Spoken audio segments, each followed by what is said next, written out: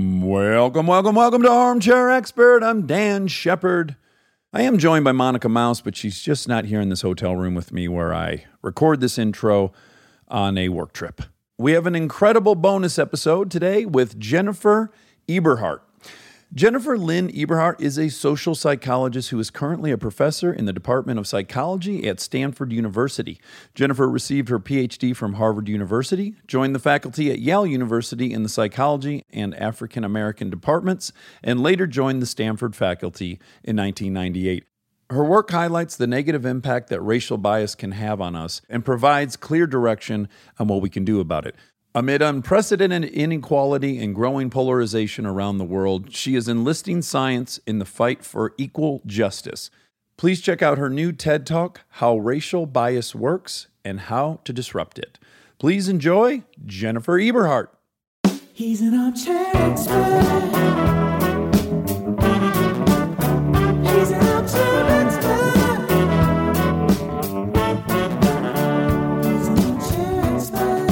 Jennifer, you're busy, you're a professor, and I have to imagine with everything that's going on right now that you're even extra in demand. Is that accurate?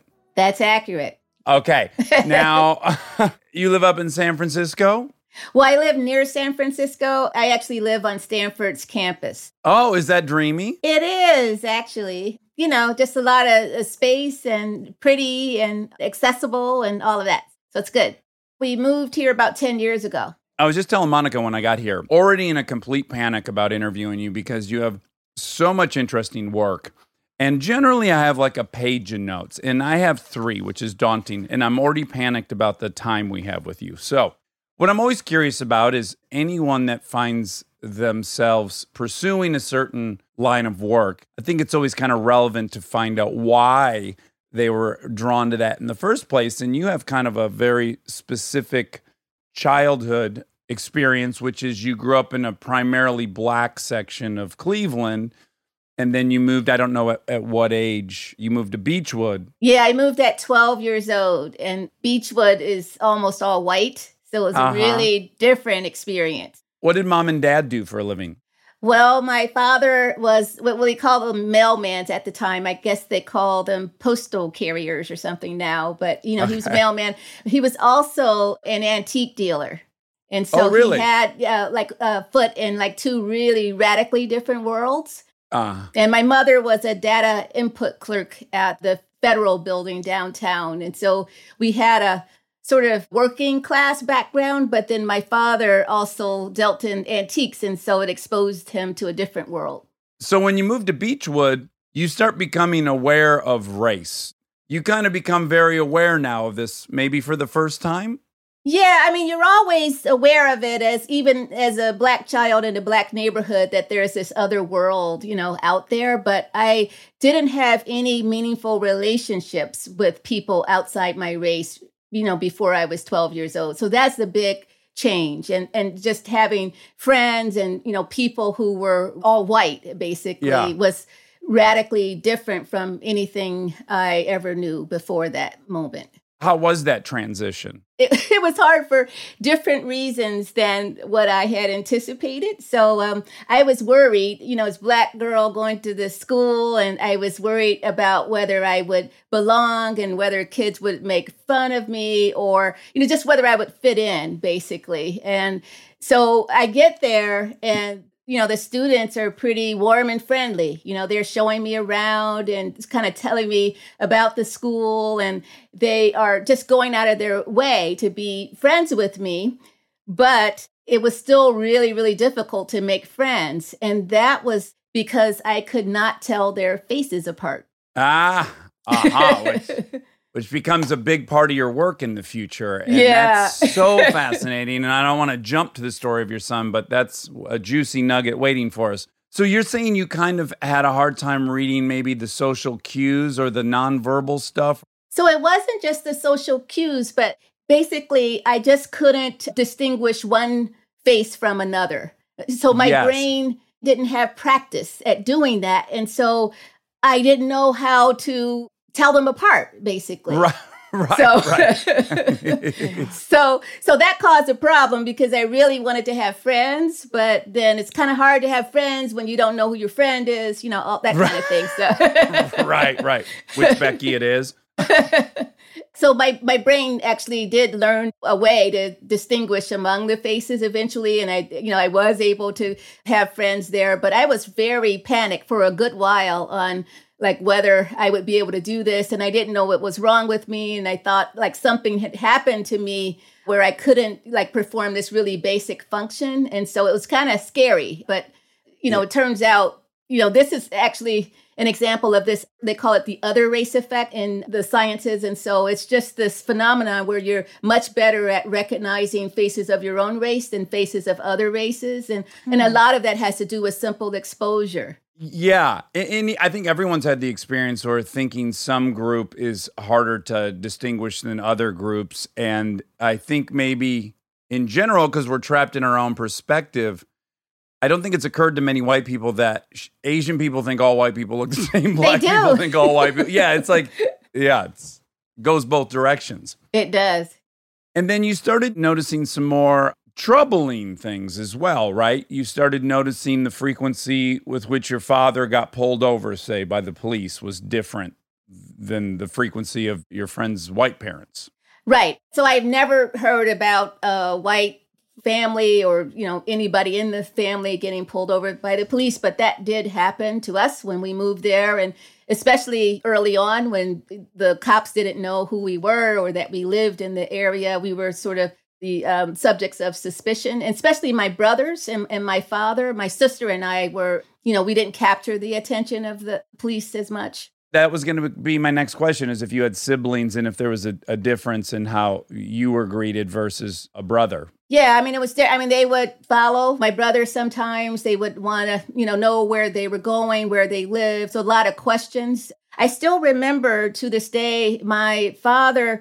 So we had come from an area, Cleveland, where, you didn't leave the door open and all that. So when we got to this new neighborhood, there was something going on with the door where you close it and then the wind would blow it open. And so my father would come home and find the door wide open and he would like go ballistic. He was like, I keep telling you guys to close the door, all of this. And so we were like, okay, we were teenagers and I was the youngest of 5. So I was 12, but everybody else was older than me. So this kept happening. And then one day, I came home and my father was pretty upset. And I was asking him about what happened. And it turns out there was a police officer who saw him going into the house when the door was open. Okay. And so he followed them in there. And then I don't know what happened. And he didn't tell me what happened because I was 12. But it just really shook me. And I never did that again. I always made sure that the door was closed and I would check it. And he didn't have to ask me another time. What a crazy thing to have to be on your mind that you're paying attention to. What was the explanation? Would you ever ask Dad, like, why the fuck did we move from there to here? What was... Why are we here? Because it kind of reminds me of my mom marrying men, and after like 3 months at the new house, to be like, "Wait, why are we here? What are we getting out of this?" It's so funny. I did wonder that, but especially in that day and age, you didn't really question your parents that much, or we didn't. So they made a decision, and we had to follow. Sure. They had lots of conversations about it, and I think they thought that it would be better for us in lots of ways, especially in terms of our education and so forth, because Beechwood had a tremendous, wonderful school system. And so I'm guessing that is what it was, but they weren't inviting us into the conversation about where we were going and all that. Yeah, and then my mom, too, she was climbing this economic ladder my whole childhood, and she was great at it. She started as a janitor on the midnight shift at GM, and she worked her way up. So we moved a bunch, but it was very obvious we were just always trying to get to the next better place, and I assume that would be a justifiable explanation from your father as well, which is like, we're climbing the ladder. Right. Yeah, I think that's true. There's research on that too by Raj Chetty looking at not just how you climb the ladder, but when you do. And so it turns out that if you don't move by the time your child is 12 years old or so, they don't really get the real benefit out of that education or the better school system and so forth. So I was exactly at that age when we moved, and I did benefit in a big way. Now, did your older brothers have a harder time with that? Maybe didn't benefit as much? I think so. Yeah. Yeah. Okay, so you end up going to the University of Cincinnati, and then you ended up going to Harvard and getting your master's and your PhD. And now I am curious about this. How do you distinguish social psychology from sociology? How do those things differ? Well, it's just the unit of analysis that differs, but a lot of the topics are similar. So sociologists and social psychologists, say, are interested in social inequality or racial inequality in particular, but we go about it in different ways. Like sociologists are more likely to look at institutions and, and systems and focus their attention there. Social psychologists straddle between the two. So we're looking at social institutions and so forth, but we're looking at how that affects the human mind. So the individual. Yeah. So how does the social world have an impact on the behavior of the individual? So you bump into, I guess, Ralph Richard Banks at Harvard, or you somehow come into contact with him, and you had been in elementary school with him? Yeah. I assume back in the first childhood home. Yep. Okay, so you guys bump into each other at Harvard, and are you both like, look at us, we're both here? Was there some kind of kinship in that shared experience of going from A to Z? Yeah, huge kinship there, because it's kind of cool to run into somebody who knew you when you were a little kid, right? And so It was so funny, though, because Rick remembered me immediately, and he said I hadn't changed very much.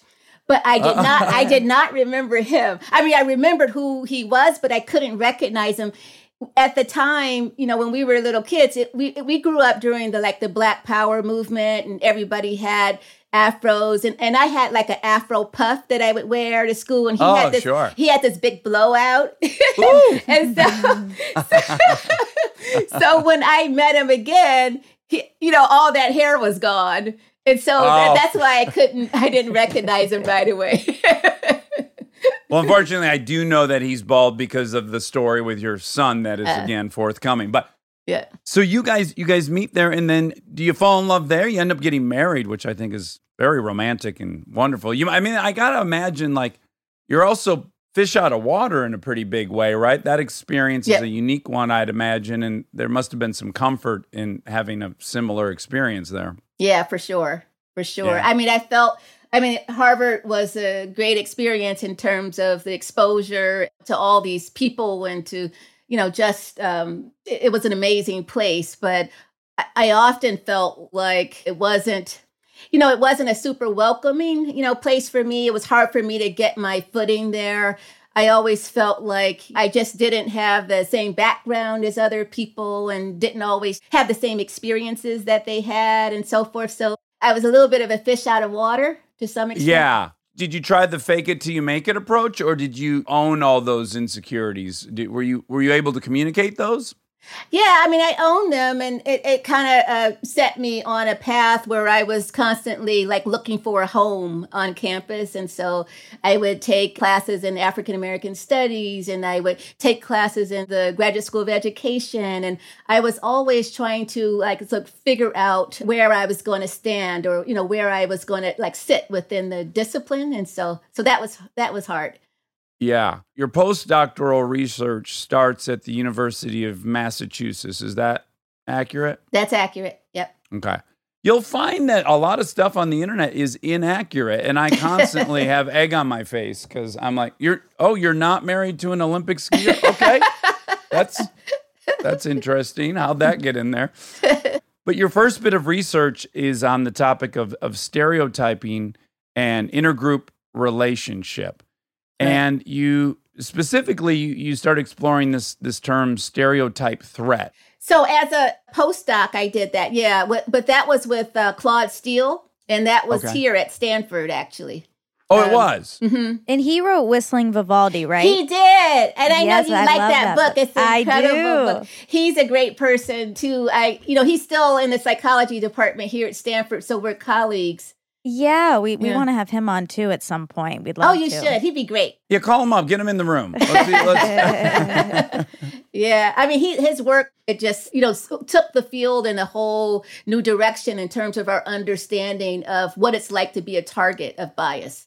Up until Claude, sort of one of the main ways that people looked at targets of stereotyping was to kind of look at how they're damaged by those stereotypes. So it was like the looking glass self kind of thing where you feel about yourself the way society feels about you. So if you're in a group that's stigmatized, you actually hold those same views of yourself. And so I think Claude was one of the first social psychologists to think about how people contend with that threat. And it's not like they just contend with it by just buying into it and saying, oh, yeah, I guess I am what other people think I am. I am this sort of negative thing. Instead, he was, thinking about like, how do people deal with that and still preserve the self, right? And so one way that they do that is by disinvesting from areas that they are negatively stereotyped in. And so that's one strategy.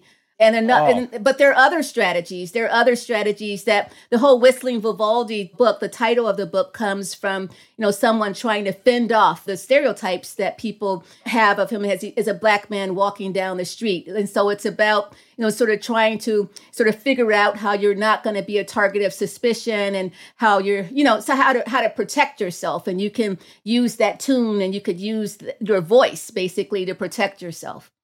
So Monica, just say, because this is one of Monica's favorite books, so just quickly tell everyone what his strategy was. Yeah, so he was a graduate student, I think at University of Chicago maybe, and was it Chicago? Ohio State. Ohio State, thank you. But he is married to an Olympian, right? Yeah, and then he's walking down the street in college clothes, hoodies and regular college clothes, and noticing people are taking a different route or moving across the street to walk and not walk by him purposefully. So then he started whistling Vivaldi, and people stopped walking across the street because they were taking in, oh, this is someone educated. This Right. is someone who, not even educated, but like knows Culture, immersed in white culture. Right. So he's less of a threat. Now, I have to imagine it would be fascinating for you to be studying this topic and how people internalize stereotypes. Then it must cause, when you go home at night and lay in bed, to start doing an inventory of your own experience and how maybe you've internalized those stereotypes. So I'm wondering, A, did you recognize that? And B, what were the specific things you're like, oh my God, I've limited myself because I've bought into this? Right. I mean, this is relevant to the question you just asked about Claude Steele's work. I mean, why it was so revolutionary is because he was able to show that you can still be harmed by a stereotype without necessarily buying into it. Just the fact that you're contending with it can actually change your behavior. So he did these studies where he would give people a challenging test, a standardized test, and he would present that test as diagnostic of intellectual ability. And when he did that, you saw a gap between how Black students and white students, how they would perform, right? So the Black students would perform less well. But then he would take that same test with the same problems on it and then present it as a test that was about creative problem-solving skills, and that it wasn't diagnostic of intellectual ability at all. And in there, he found that the performance of Black students would rise. Right. And so he was able to show that people are in the same situation, right? They're taking the same test, the same problems, but African Americans, because of that stereotype that's sort of lurking out in the world, it can influence your, ability to perform. And it could happen even when you don't completely internalize, what's out there. It's just that the stereotype becomes relevant in that moment and you're contending with it, and then your performance can plummet as a result. Well, probably the most well understood and ubiquitous version of this, right, is the SAT. So if you're Black, you're probably aware of this gap in the outcome of SAT scores. Do you give up quicker? Is that what happens? You go like, I shouldn't fight through this because I already know the outcome. What's the mechanics of it? Right. So sometimes it means giving up on it, and you just decide you're going to put your energies into other things, that it's not worth the battle, and you don't fight it. But other times when you actually care about the subject, or you care about school or whatever it is, then you're going to stay and you fight it. But in fighting it, that takes up a lot of energy. You're distracted because you're kind of using some of your energy to deal with the stereotype that's going on. And so it affects your ability to perform. So you don't have to buy into it. You just have to know that, okay, that stereotype is now relevant to what's happening here. And it's almost like a choking effect. Yeah. It's all mental, right? Yeah, mental, but situational, right? It's the situation that's triggering that kind of mental state. Yeah, and then there's a flip side to the coin, right? Where people can benefit from these stereotypes. Yep. Or have shown to benefit from them. What would be an example of that?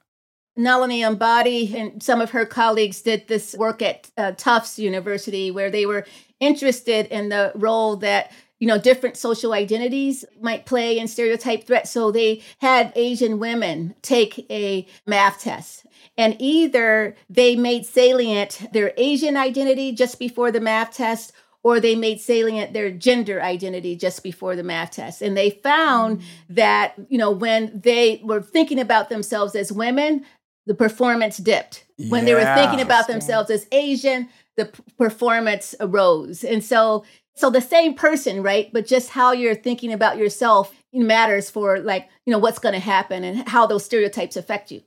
Okay, now you end up getting a job at Stanford. Now, Monica and I are what we've labeled uniphiles. We're it's a made-up word. Word. But we're disproportionately impressed with universities, even though neither of us attended one. But of the elite ones, we find ourselves really liking Stanford the most, because it feels like it. Yeah, it feels like there's like some anarchist kind of creative rhythm to it. In addition, like hippie vibe. Yeah. Were you thrilled to find yourself employed at Stanford?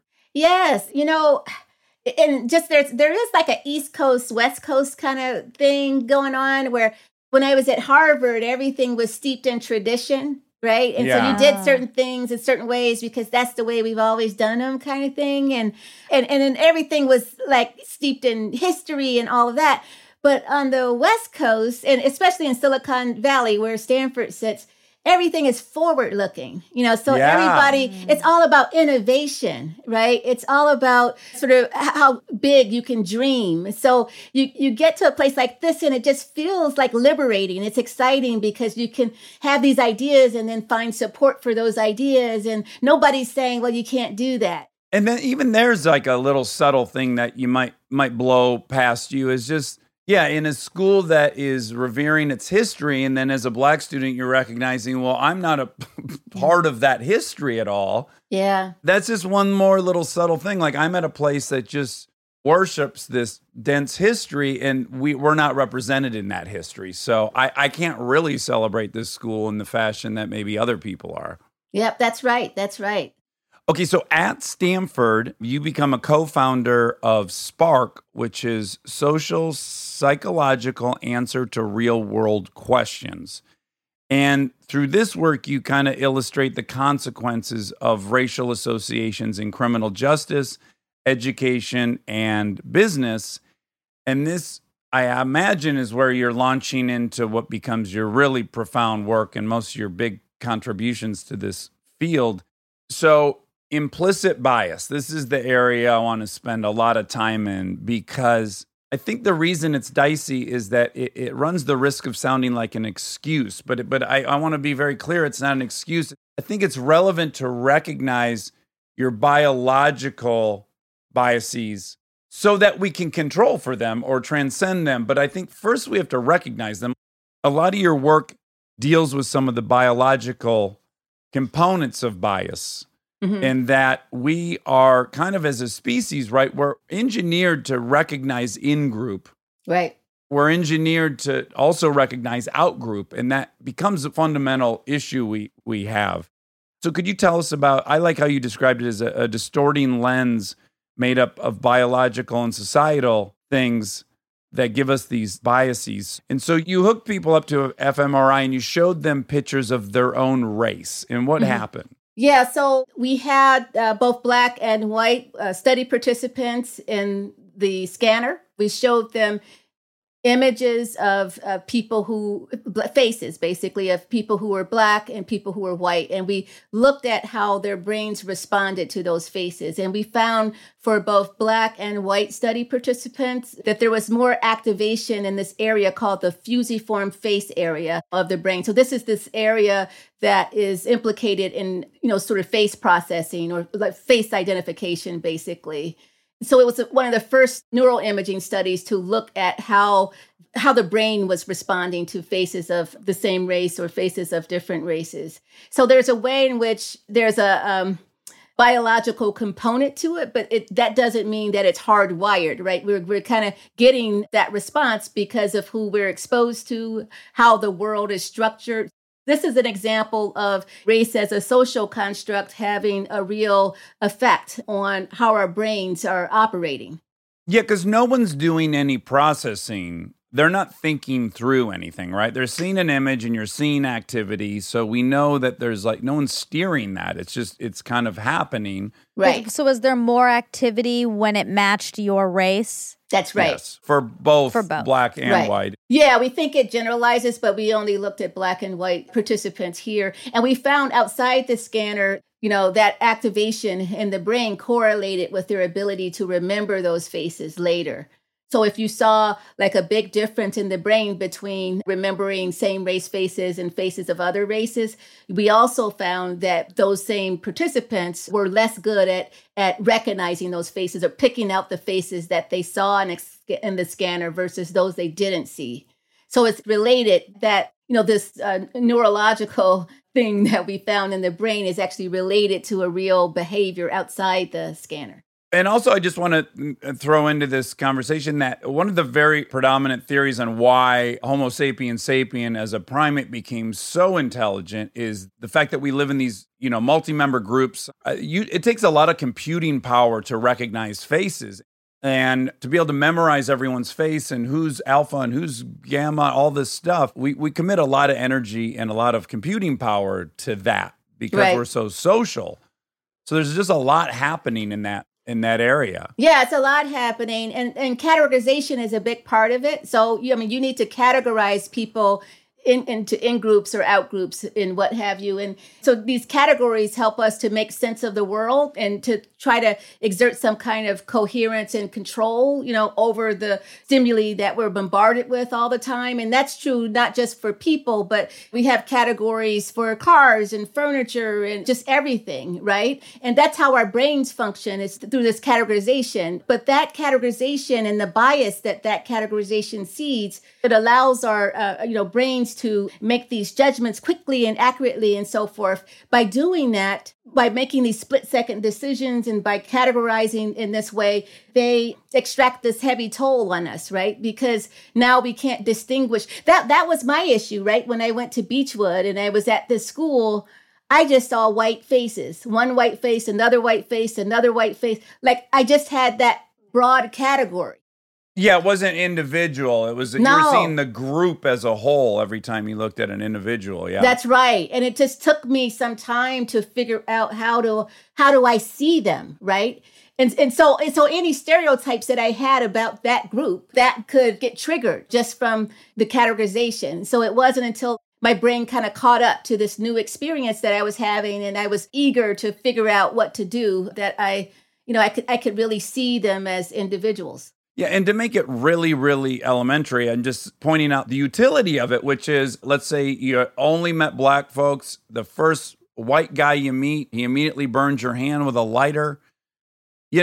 Odds are the next time you see a white guy, you're going to be a little hesitant because your one experience with this group now that you've categorized as one thing, right, you're going to have some fear associated with. Animals that sting or you name it, right? That's the function of it originally. Yeah. And so you couldn't tell that, okay, it was John who burned my hand, it was just this guy, in this category who did this. Yeah. So our brain can take us down roads that are sort of ineffective and harmful and sort of have these categories because they help us to see the world. But in a way, they're the same things that blind us, to that world. Yeah. And did you have anyone in your study that was, say Jennifer, had you only lived in Beechwood, did you have any studies of like a white person that had grown up with primarily black folks or vice versa? And did it change the outcome of that MRI to support the kind of nurture side of it? So this was a long time ago. I have to think back to all of that. But yeah, I mean, I think generally African Americans are better at recognizing white faces than white Americans are at recognizing black faces. And that has to do with the exposure thing and just the fact that, African Americans are a minority, in this country. And, as I got older, I was out in the world and I had lots of interactions with people outside my own group. And so I developed an ability to do that. Yeah. But I think for people who are more in the majority, there's less incentive to do that, and also less incentive because of racial segregation. Like maybe you don't even come in contact with people of other races as much, and so you don't get the practice, and then it starts to shape your brain. So this is really interesting to me because what we're talking about is like how the brain is affected by history and policy and how we live, right? I mean, we live in segregated spaces because of the policies that were enacted historically. Yeah. But those policies actually shape our brains. They're shaping the firing of our neurons. So it's not just that they shape our experience. Those policies shape who we are. Right. Yeah, the architecture of the brain shifts. And there's so many factors, right? So you have the power dynamic. The white group is the hegemonic group in the country. So you're incentivized to understand them, right? Because they have the keys to your opportunity. That's right. Then you have the exposure. So on TV, it's all growing up when you grew up and less so when I grew up and less so now. But certainly, predominantly 90% of your media is going to be all white. So you have some, again, more experience. And I think this is where there's a real minefield because, and we were just talking to Ibram about this, if you're a white boy in the suburbs and you have no black friends and your exposure to black folks are primarily through the sports that you watch and then maybe the music you listen to and then pornography you're watching at night, this is selected for like maybe the least representative group for the group. Right. And I think this like underlying white male fear of black males, that's in the recipe. There's like your only experience with black folks is the best athletes in the world, this kind of hyper-masculinity, and then hip-hop music, kind of hyper-masculinity, and then pornography, which is selected to be hyper-masculine. There is the news, which is selectively, which is purposefully, criminality. Criminality. That's there's true. There's this emasculating fear accruing for a white kid with no exposure other than that.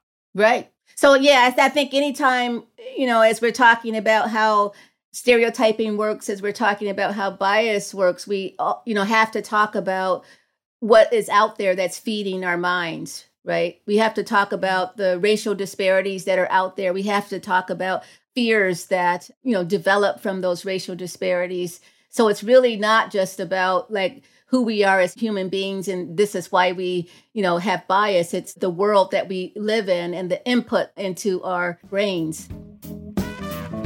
Stay tuned for more Armchair Expert, if you dare. We are supported by nobody on this episode. We did not sell any ads, but we thought, what a good opportunity to tell you about a couple different Black-owned businesses that you should check out. That we love. Yes. McBride Sisters Wine Collection.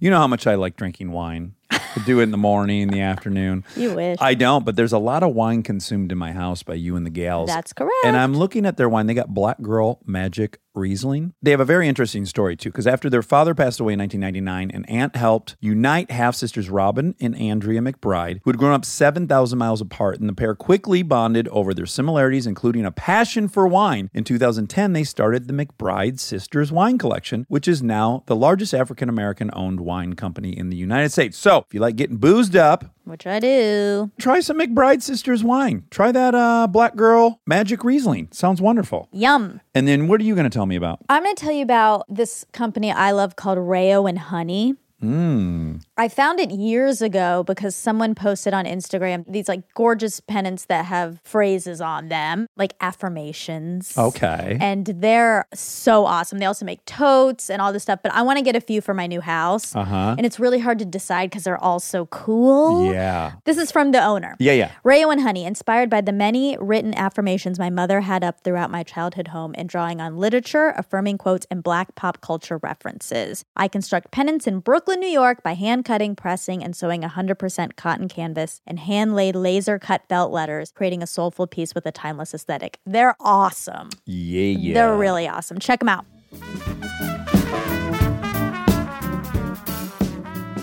Now, one of your more alarming studies was in 2006. You examined a database in Philadelphia, and the likelihood of being sentenced to death is related to the defendant looking stereotypically black. So you list thick lips, dark skin, dark hair, broad noses, when the victim was either black or white. And those who were stereotypically black were sentenced to death 57.5% of the time compared to 24.4% of the time for lighter African Americans. So not even white, just within, Right. I guess that's kind of colorism. Yeah, you could call it that, but so we use the word stereotypicality because it encompasses color, but also facial features and hair texture and all of that. So yeah, it's not just whether you're black or white, but it's how black you are. The more stereotypically black you are, right, it doubles your chances of receiving a death sentence. That's what we found. And then you also, it reminds me of another study you did, which is really profound, and that's white participants were split into two groups. In group one, they watched a video clip in which 25% of the images were of black inmates. And in group two, 45% of the images were of black inmates. And they were then informed of strict criminal laws abiding in the state of California, followed by a petition formed to amend the laws and make them less harsh. For group one, so the ones that had only seen 25%, 50% of them signed the petition, whereas only 28% of the people in group two signed it. And that's not even a huge difference in the images you showed them. I mean, that's crazy. That's crazy, right? Yeah, because you might think, like oftentimes people believe, okay, you have these racial disparities in the criminal justice system, and the bigger those racial disparities are, the more concerned people would be that maybe something is wrong with the system, what's going on.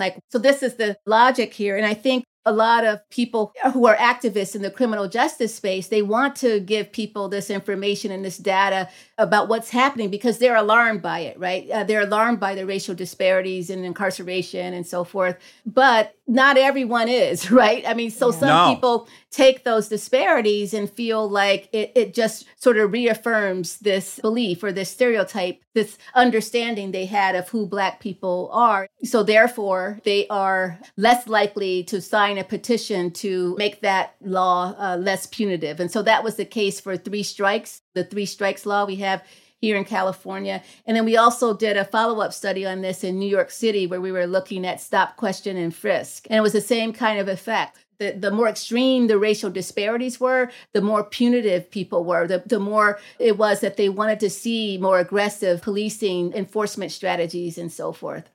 That was a surprise.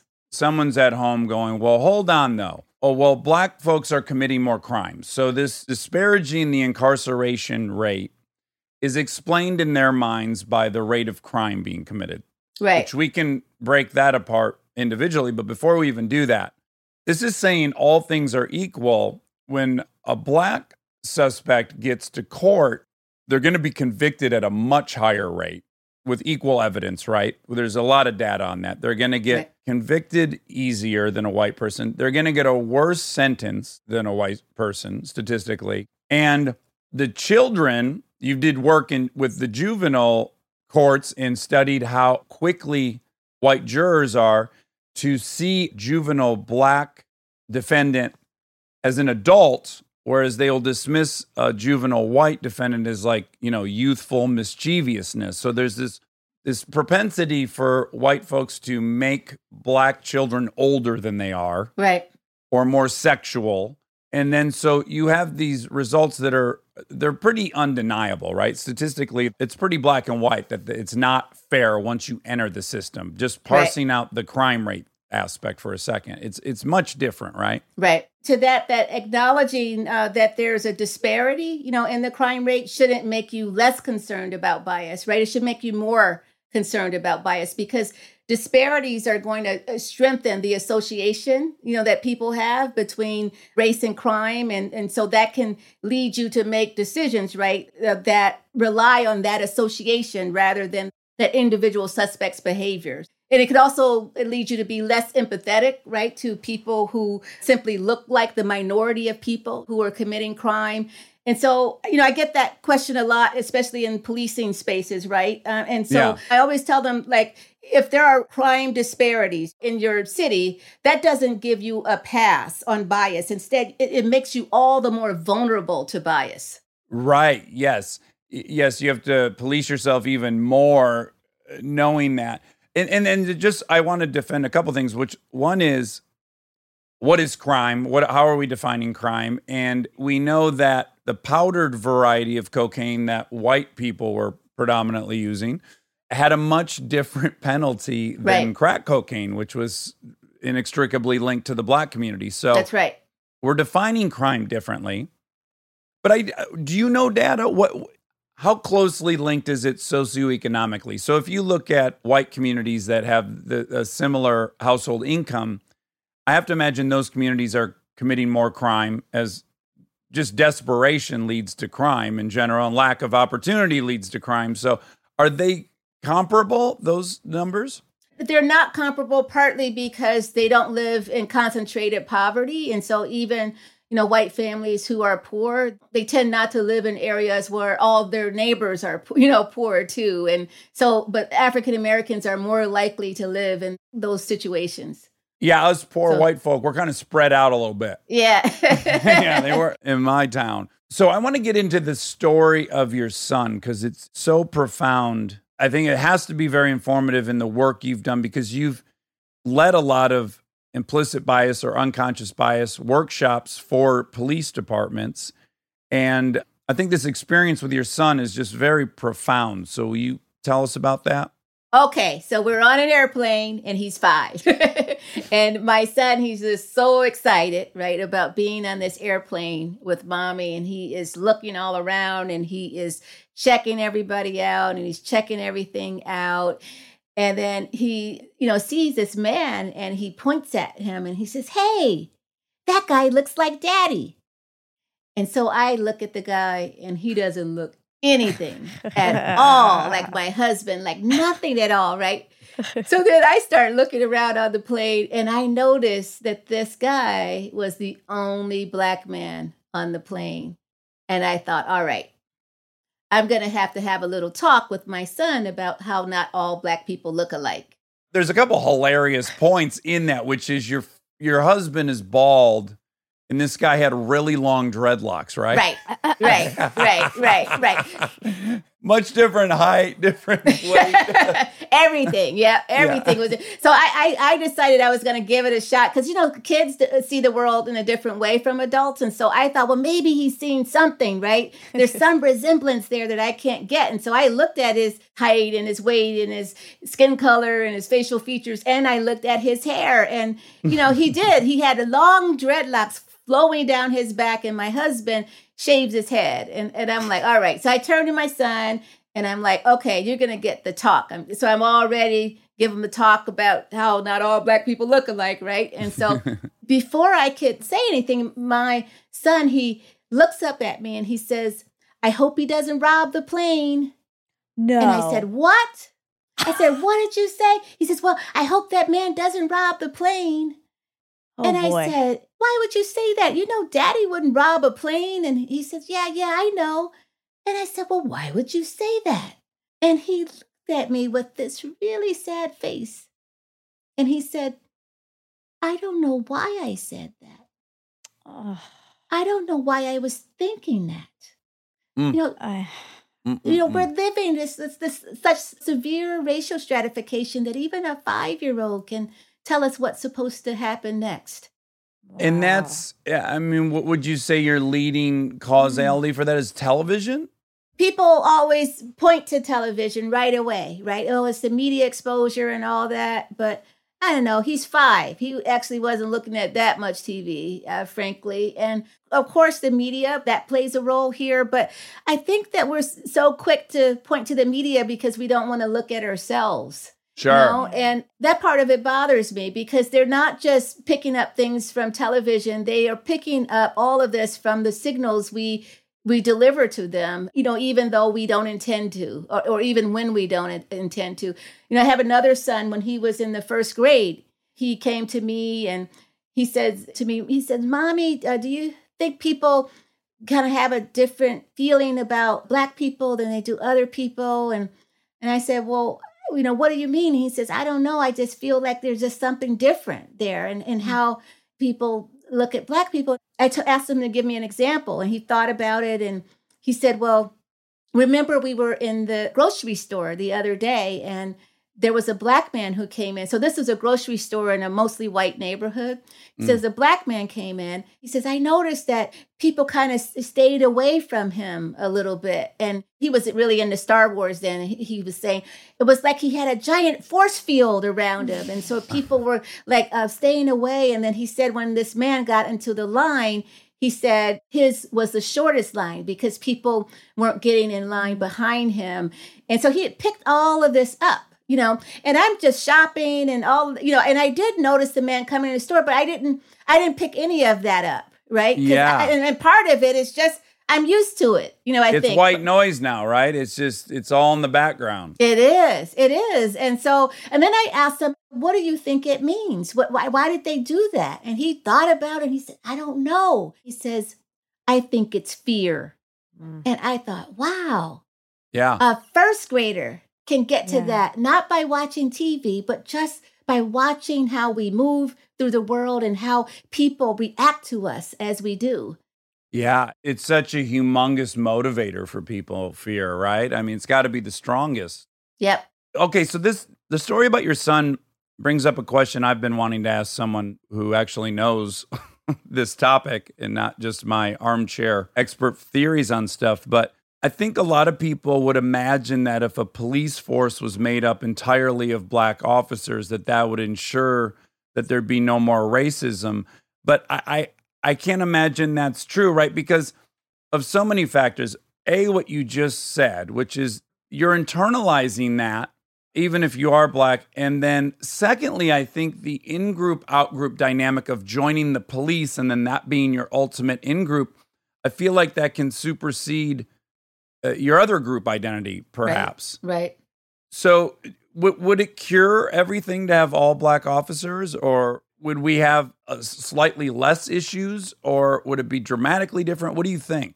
That's hard to answer because there hasn't been a whole lot of research on it. People often will say, you know, when there are problems, when there's a lot of conflict between community members of color and the police, that you need to hire more Black officers. But there's not a lot of data on it to actually track it, to see if that's effective, to see if that is causally, you know, related to fewer officer-involved shootings and fewer stops and fewer, you know, all of this, fewer racial disparities. And so we don't really know. The other thing about that is there's a way in which police departments have their own culture. You know, they have their own policies and practices and so forth. And so I think you have to get at the root of that, not just sort of changing who the people are, because people can come in to the police department, not really even have a lot of bias. But then they develop that bias from the work that they do and the kinds of interactions they have and so forth. I'll never forget, I met a man once who was from Germany, and he came to the U.S. and just got a job at a police department. He wasn't even aware of all the racial dynamics in the U.S. and kind of how that would play out and so forth. But he was policing in an area that was a pretty diverse area, and pretty quickly he said he could feel his mind shifting, and he would start to feel fear when there was a black man and he couldn't see that man's hands, and he wanted to know where his hands were, and he's looking around to make sure he didn't have a gun, and all of that, and he said he developed it, and it was almost became like an automatic sort of triggering kind of thing because of the work that he was doing. So I think this sort of dream of changing the people but not changing the institution, and then also not addressing the racial disparities, I think you'll start to have some of the same kinds of problems that we have now, frankly. Well, and we already touched on it a little bit, but we're such social animals that we do adopt whatever culture we find ourselves in, even if we're kind of unaware of it, right? The Yep. power of the group, and again, all of our hard wiring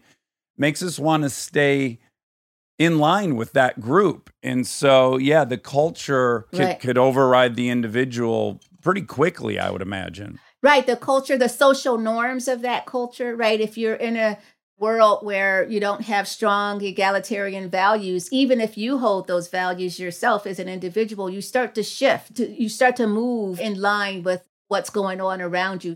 We're social beings, so situational conditions can either trigger bias or it can muffle it. And when you teach these bias workshops with the police, what are you telling them to do? Because I think it would probably be useful for all of us to have some checks and balances in our head. I think all of us could use some tools in making sure we're fighting back against that implicit Right. bias. So what are some of the tips you give police that we could all benefit from? Yeah, I mean, so we know as social psychologists a lot about the sort of situational triggers of bias. So we know when you're forced to make split-second decisions, so you have to respond quickly, that sort of elevates the possibility that you're going to respond with bias. We know that when you have subjective standards that you're using to evaluate other people, that's more likely to lead to biased decision making than if you're evaluating others with more objective standards. Can you give us a concrete example of that? Let me step back and just give you an example. So I and a number of my colleagues at Stanford, we started working with the police department here in Oakland, California.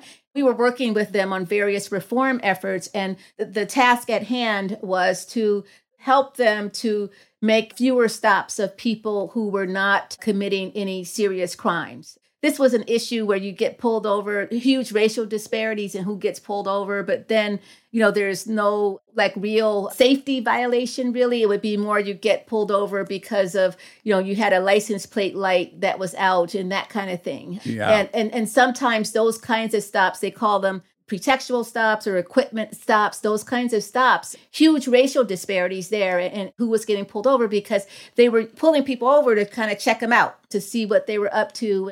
So there was a suspicion there, right, that you don't have as much with white drivers. So what we did was to, sort of introduce a question on the form that officers complete when they're making these kinds of stops. And that question was, is this stop intelligence-led, yes or no? In other words, did I have prior information, prior intelligence to tie that particular person to a specific crime? Okay. Right? So they now have to ask themselves this question, and it's kind of a mandatory question, right? So what happens when they ask that question is, first you slow down, right? And you're thinking well, why am I considering pulling this person over, right? So it causes you to change your mindset. Not only do you slow down, but you're now forced to use evidence of wrongdoing, so more objective standards you're evaluating people by rather than your intuition about who's up to no good. Right. Yeah. Because you always hear cops saying they got to trust their instincts and listen to their intuition. I'm not a cop. I'm very sympathetic to what a gnarly job that is. Right. I have to imagine they're right. I don't know what the percentage is, but certainly they're probably right. Their intuitions probably saved them at some point. Yet so often it's not. It must be a hard thing to navigate. Right. When to listen to your spidey senses and when to recognize it's just this bias. Right. Right. And so what we did is just help them to slow down and to sort of use, these objective standards and developed a metric in order to do that. And we found that in 2017, before we added that question to the form, officers made about 32,000 stops around the city. But with the addition of that question, that next year, that dropped to 19,000 stops. And we did found the crime rate go up? No, it didn't go up. There we go. We need to hear that part. Yep. So African American stops alone fell by over 43%, and the crime rate did not go up. And in fact, the city became more safe for everyone. Right. Yeah. And that was a big thing. They thought the crime rate would go up if they stopped fewer people, but it turned out it didn't. Oh, wow. Okay. That's really important data to have out there. Different parts of your brain do different thinking, right? So thin slicing, panicked in the moment, that's kind of midbrain reptilian, right? Heart rate up. That's not where you do your best thinking. Your frontal lobe's where you do all your best thinking, right? Right. And so you've given them a trick to almost force their thinking into that frontal lobe a bit. Is that kind of the mechanics of what's happening? Yep. That's right. The slowing down does that. Sort of adding that accountability. The other thing is that the police department incentivized these kinds of stops, these intelligence-led stops. And so those were the stops that you want more of. So that shifted the norm, in the space where, okay, this is what I'm going for. Yeah, like a quality approach, not a quantity approach. Exactly. So that's what happened. They also weren't solving any more crime by pulling all these people over. So that's what they realized, this intuition, but it wasn't leading to anything. It was not bearing fruit for them. Well, I was going to ask if you found that these bias training sessions are effective, and it sounds like, at least with the Oakland police, it was hugely effective. That's a radical change in the number of people they're interacting with. It was different understanding what situations produce bias and what situations can tamp it down versus just informing people of that. So if I were to just go in and just let them know about bias, I don't think that that's enough. Like, you actually have to change the conditions under which bias is most likely. So that's what we're trying to do here. Yeah, and you have to give someone a toolkit, right? An action to take, because you can't just think your way into thinking differently. It doesn't really work that right. Exactly. Something practical that you can do to help. Yeah. The other thing they did, this was before our research team got there, but they changed their foot pursuit policy in a manner that would decrease bias as well. So they used to have a foot pursuit policy where they could just, chase the suspect anywhere that suspect went. So if the suspect went into dark alley, you chase them there. If you lost sight of them, keep chasing. If they went into a dark, sort of enclosed space like a backyard or something, you just chase them right in there. So they changed the foot pursuit policy so that if you lost sight of a suspect, you had to step back. You couldn't go in and continue the chase. You would step back and set up a perimeter, and then that would give you time to think about what you're doing. It would give you time to think about what resources you had to address the problem. Yeah, and you're probably reducing adrenaline and cortisol and all these things. Yeah. Exactly. So they found that before they changed the foot pursuit policy, I think they had 8 or 9 officer-involved shootings a year. But with the change in policy, they had fewer than that in over 5 years, right? Wow. So it's huge difference. And not just a difference for the community member safety, but even the officer's safety. So officers' injuries went down by over 75% by that simple change in policy. Wow. Yeah, we saw them do that in LA with the police pursuits. They rightly recognize, like, they're endangering so many people. Just let them go to wherever they're going. You got a helicopter. Yeah, disengage from the adrenaline spiked version of the interaction. And when you do that, you're less likely to act unbiased, right? Because you're not fearful, you're not threatened, you're not where you have to make the split-second decision. All of that's removed, and so you're less likely to act unbiased.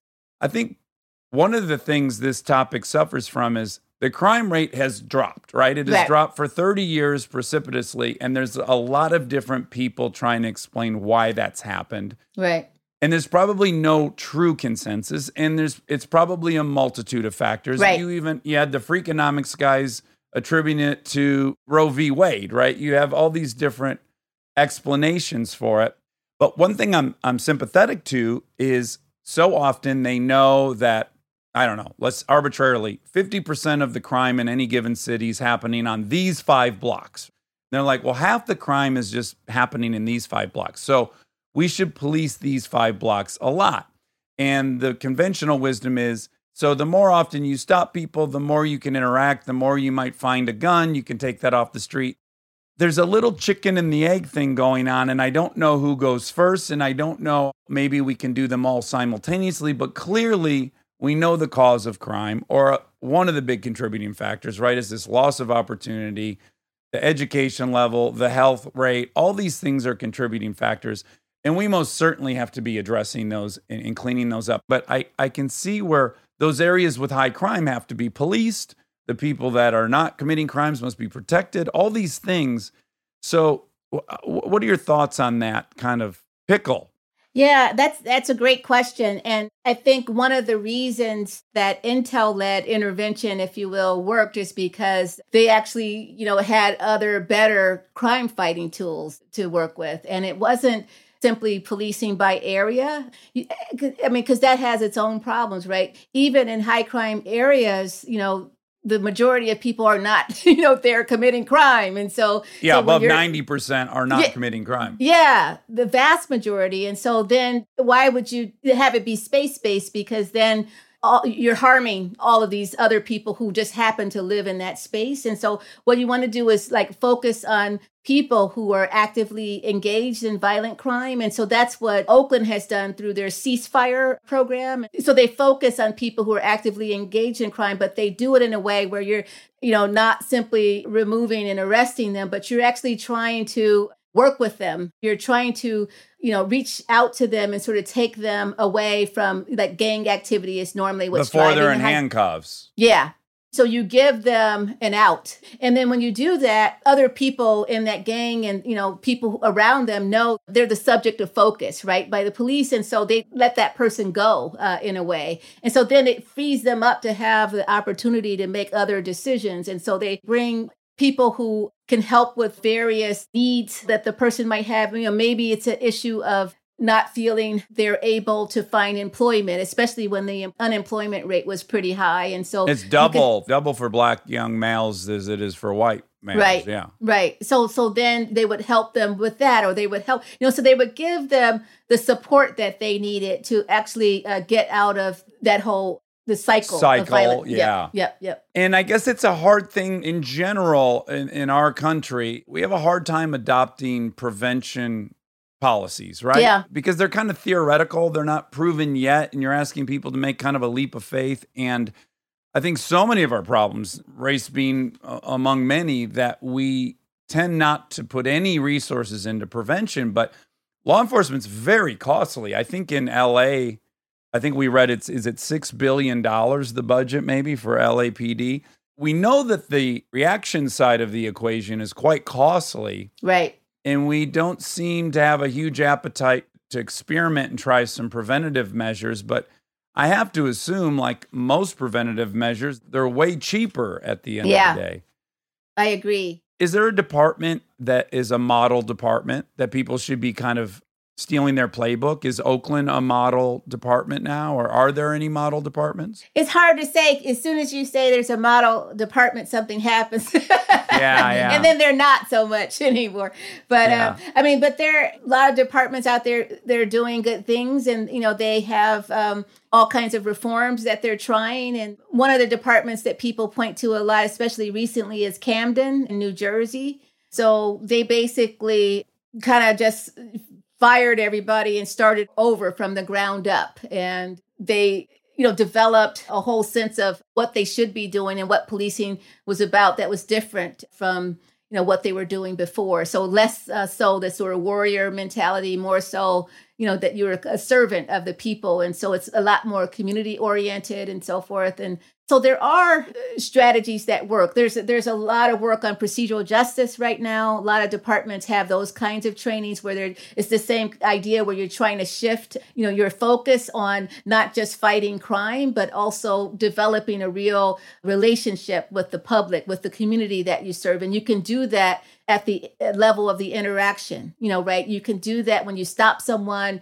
You can listen to their voice, make sure, give them time to sort of to tell their story, that you can, treat them with respect. So there are all these kind of rules of thumb, that officers in police departments across the country are learning about how you build trust with the public rather than eroding that trust. Because you've interfaced so much with police departments in your work, I have to imagine you have a sense of that culture more than the rest of us. And being Black, I have to imagine this movement is very important to you. Right. And yet I bet you've had access and personal experiences that are unique on the police side. So what can you tell us about having witnessed both perspectives? I would imagine both sides of the equation could use some help. Yes, for sure. There are not enough reforms that involve bringing, police and community together. Oftentimes, even the trainings that I mentioned, like the procedural justice training, there's implicit bias training. There are all kinds of trainings, out there that police departments are trying in an effort to reform. But more often than not, they're training the police. They're not actually involving the community directly in those exercises. And I feel like that's important. It's important for community members to even know that those trainings are happening, but also important for them to bring the community members like into the space. Maybe they have ideas about, what they should be doing. Maybe they have ideas about what kind of policing actually, feels just to us and so forth. So as police departments are creating, practices and policies and so forth to actually know what that feels like to be the target of that practice or that policy is important information to have. And police departments don't always have it because there's no like real mechanisms for that. So I think that's an issue for sure. And I think when you don't know how police departments work from the inside and you don't know what reforms are working, then all you see is sort of officer-involved shootings or these things that the world sees. And I feel like what we want to do is to take actions that are evidence-based and to embrace strategies that we know will work. And sometimes what you think is going to work isn't always the thing that really works. I'll give you an example of that with the implicit bias trainings. So a lot of people call for those trainings to happen. It's important.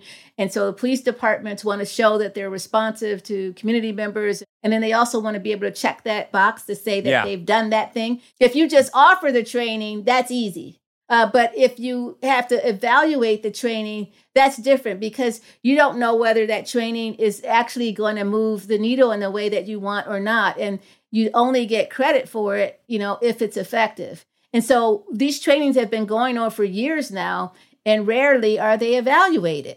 Yeah. And again, this is going to be dangerous to bring up because I don't want it to sound like an all lives matter thing, but I do see parallels. So we're recognizing we have these bias. We recognize we're not treating Black folks as individuals and that we're treating them as this group stereotype, right? And I just am now fearful that the response to it is to basically apply that same lens to police, that police are a thing, the individuals sharing the group. Yeah, that makes a lot of sense. And it's probably just not the time to feel bad for cops, but I get nervous of just the kind of fruitless endeavor of saying all these people are this way and blah, blah, blah. But just to add in, it's not that people are saying all these cops individually are bad. It's that this system is bad, that there's police unions and all of these issues that cause the system to be corrupt. And that's what needs addressing, not the people. I mean, you can try to address the people specifically, but that's not really the issue. Yeah, the system's on trial, I guess. Yeah. You're right. That's a great distinction. And it is a great distinction. And I think that's what people are calling for. And I think people should call for change in that way. Yeah. But I would like, that approach to be evidence-based. I guess that's my main point, is that you can call for change, but you can't just assume that a particular change is going to work because it's intuitive. You need to actually measure that. You need to actually, sort of figure out ways to really understand what's going to move the needle. And that's not happening enough.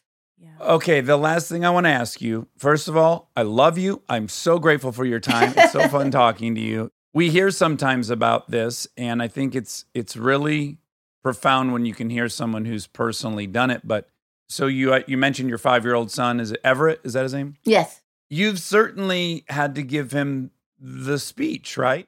As a parent of a young black male, you must have given him the speech. And what is the speech? How does it go?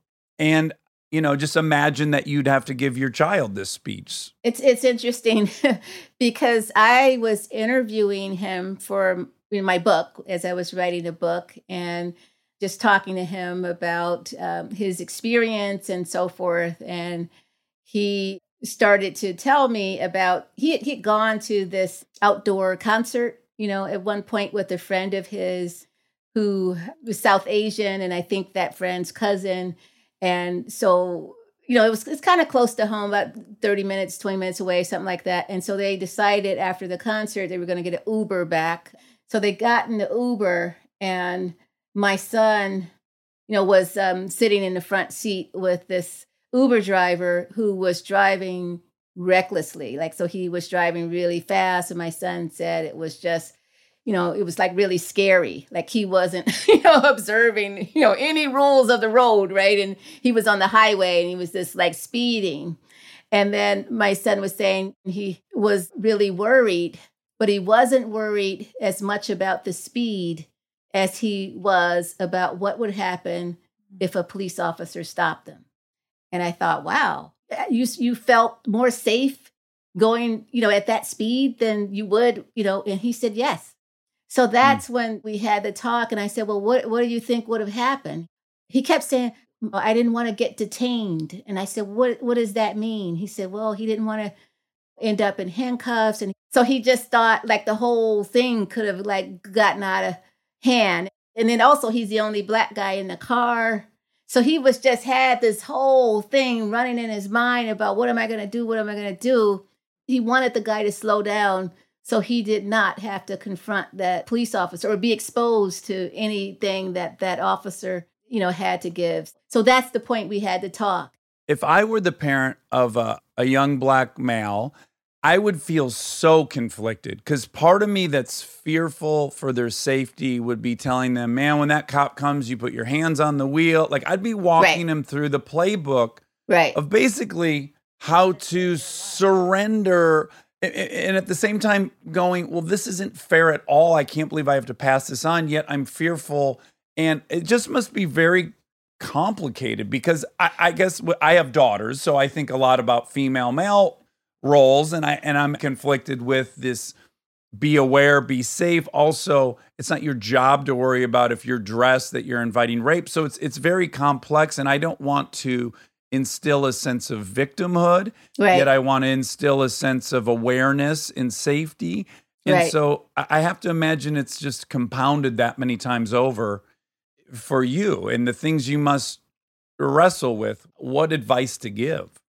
Yeah, you're right. It's hard. I mean, as a black mother, it's really hard to say to your 16-year-old, I mean, this is, your child, that these are the things you have to do to stay safe. And it's because you're African American. I mean, it's not just general rules that everybody follows and everybody's treated the same way. And you do feel conflicted in the sense that in having a talk, you're adding to the injury in some way, like, right?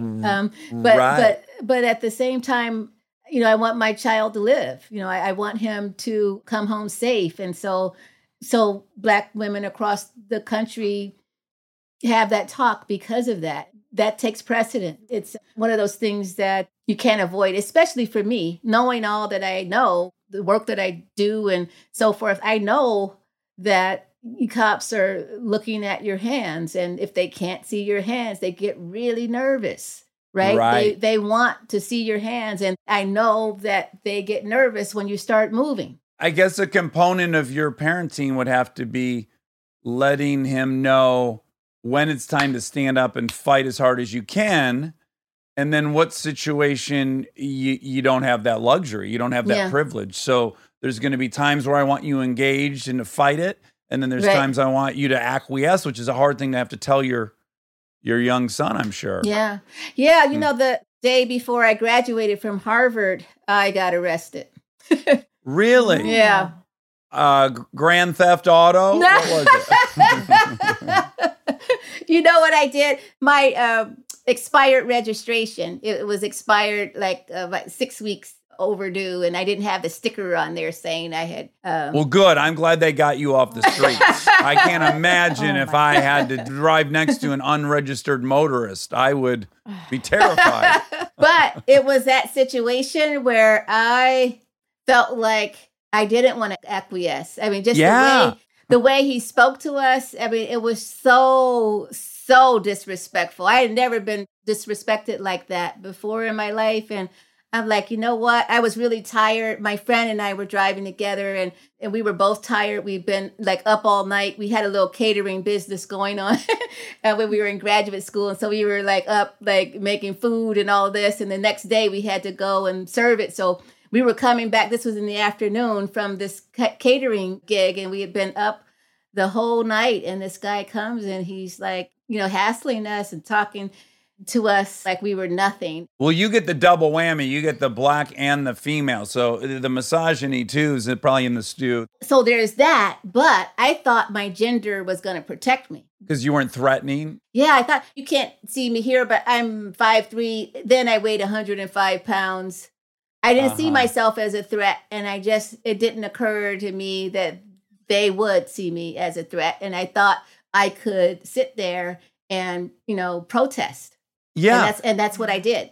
Well, you know, I hear the audio. I'm embarrassed I've forgotten her name, but it's a chapter of the Malcolm Gladwell book. Sandra Bland. Sandra Bland. Yeah. I listened to that audio and I'm like, this is heartbreaking because this is what I'd want my daughter to say to that officer. Yeah. Like, you do not have the right to do this. You're completely out of line. I don't accept this. And so that's what I think would be so heartbreaking is to have to teach my kid to just take it on the chin. Yeah. And pick another day to battle. Yeah. And I just wasn't having it that day. I'm like, okay. I said, no. I said, I'm not getting out of the car. I'm sitting right here. So he called for backup. And I'm telling you, another cruiser came, and then another one, then another one, then another one. So we were surrounded, my friend and I, by 5 cruisers. For a registration. Yeah. Well, Monica, what if, I mean, just imagine how dangerous she is out there without that current registration.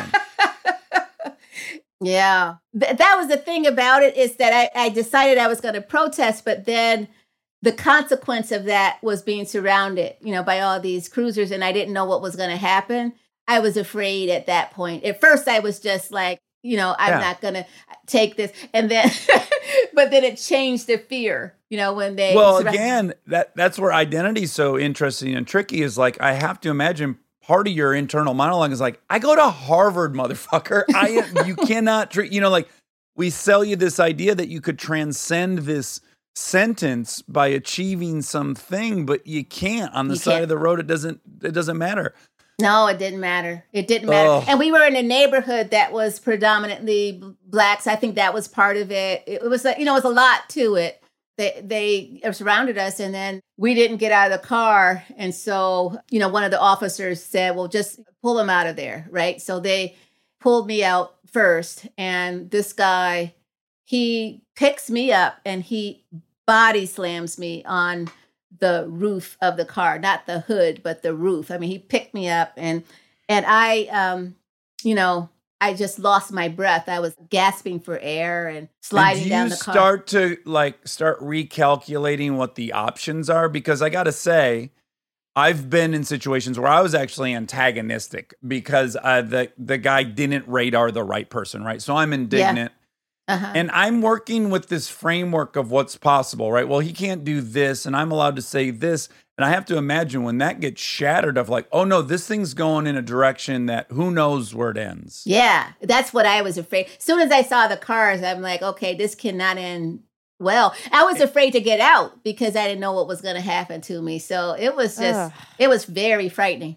And that's worldview shifting, right? So it's like you've accepted how things work for so long. This is part of the trauma of being molested, is like you took for granted adults are benevolent and kind and helpful. And then you go, oh, fuck, no, I live in a world where people prey on people. That that Yeah. permanently alters everything going forward.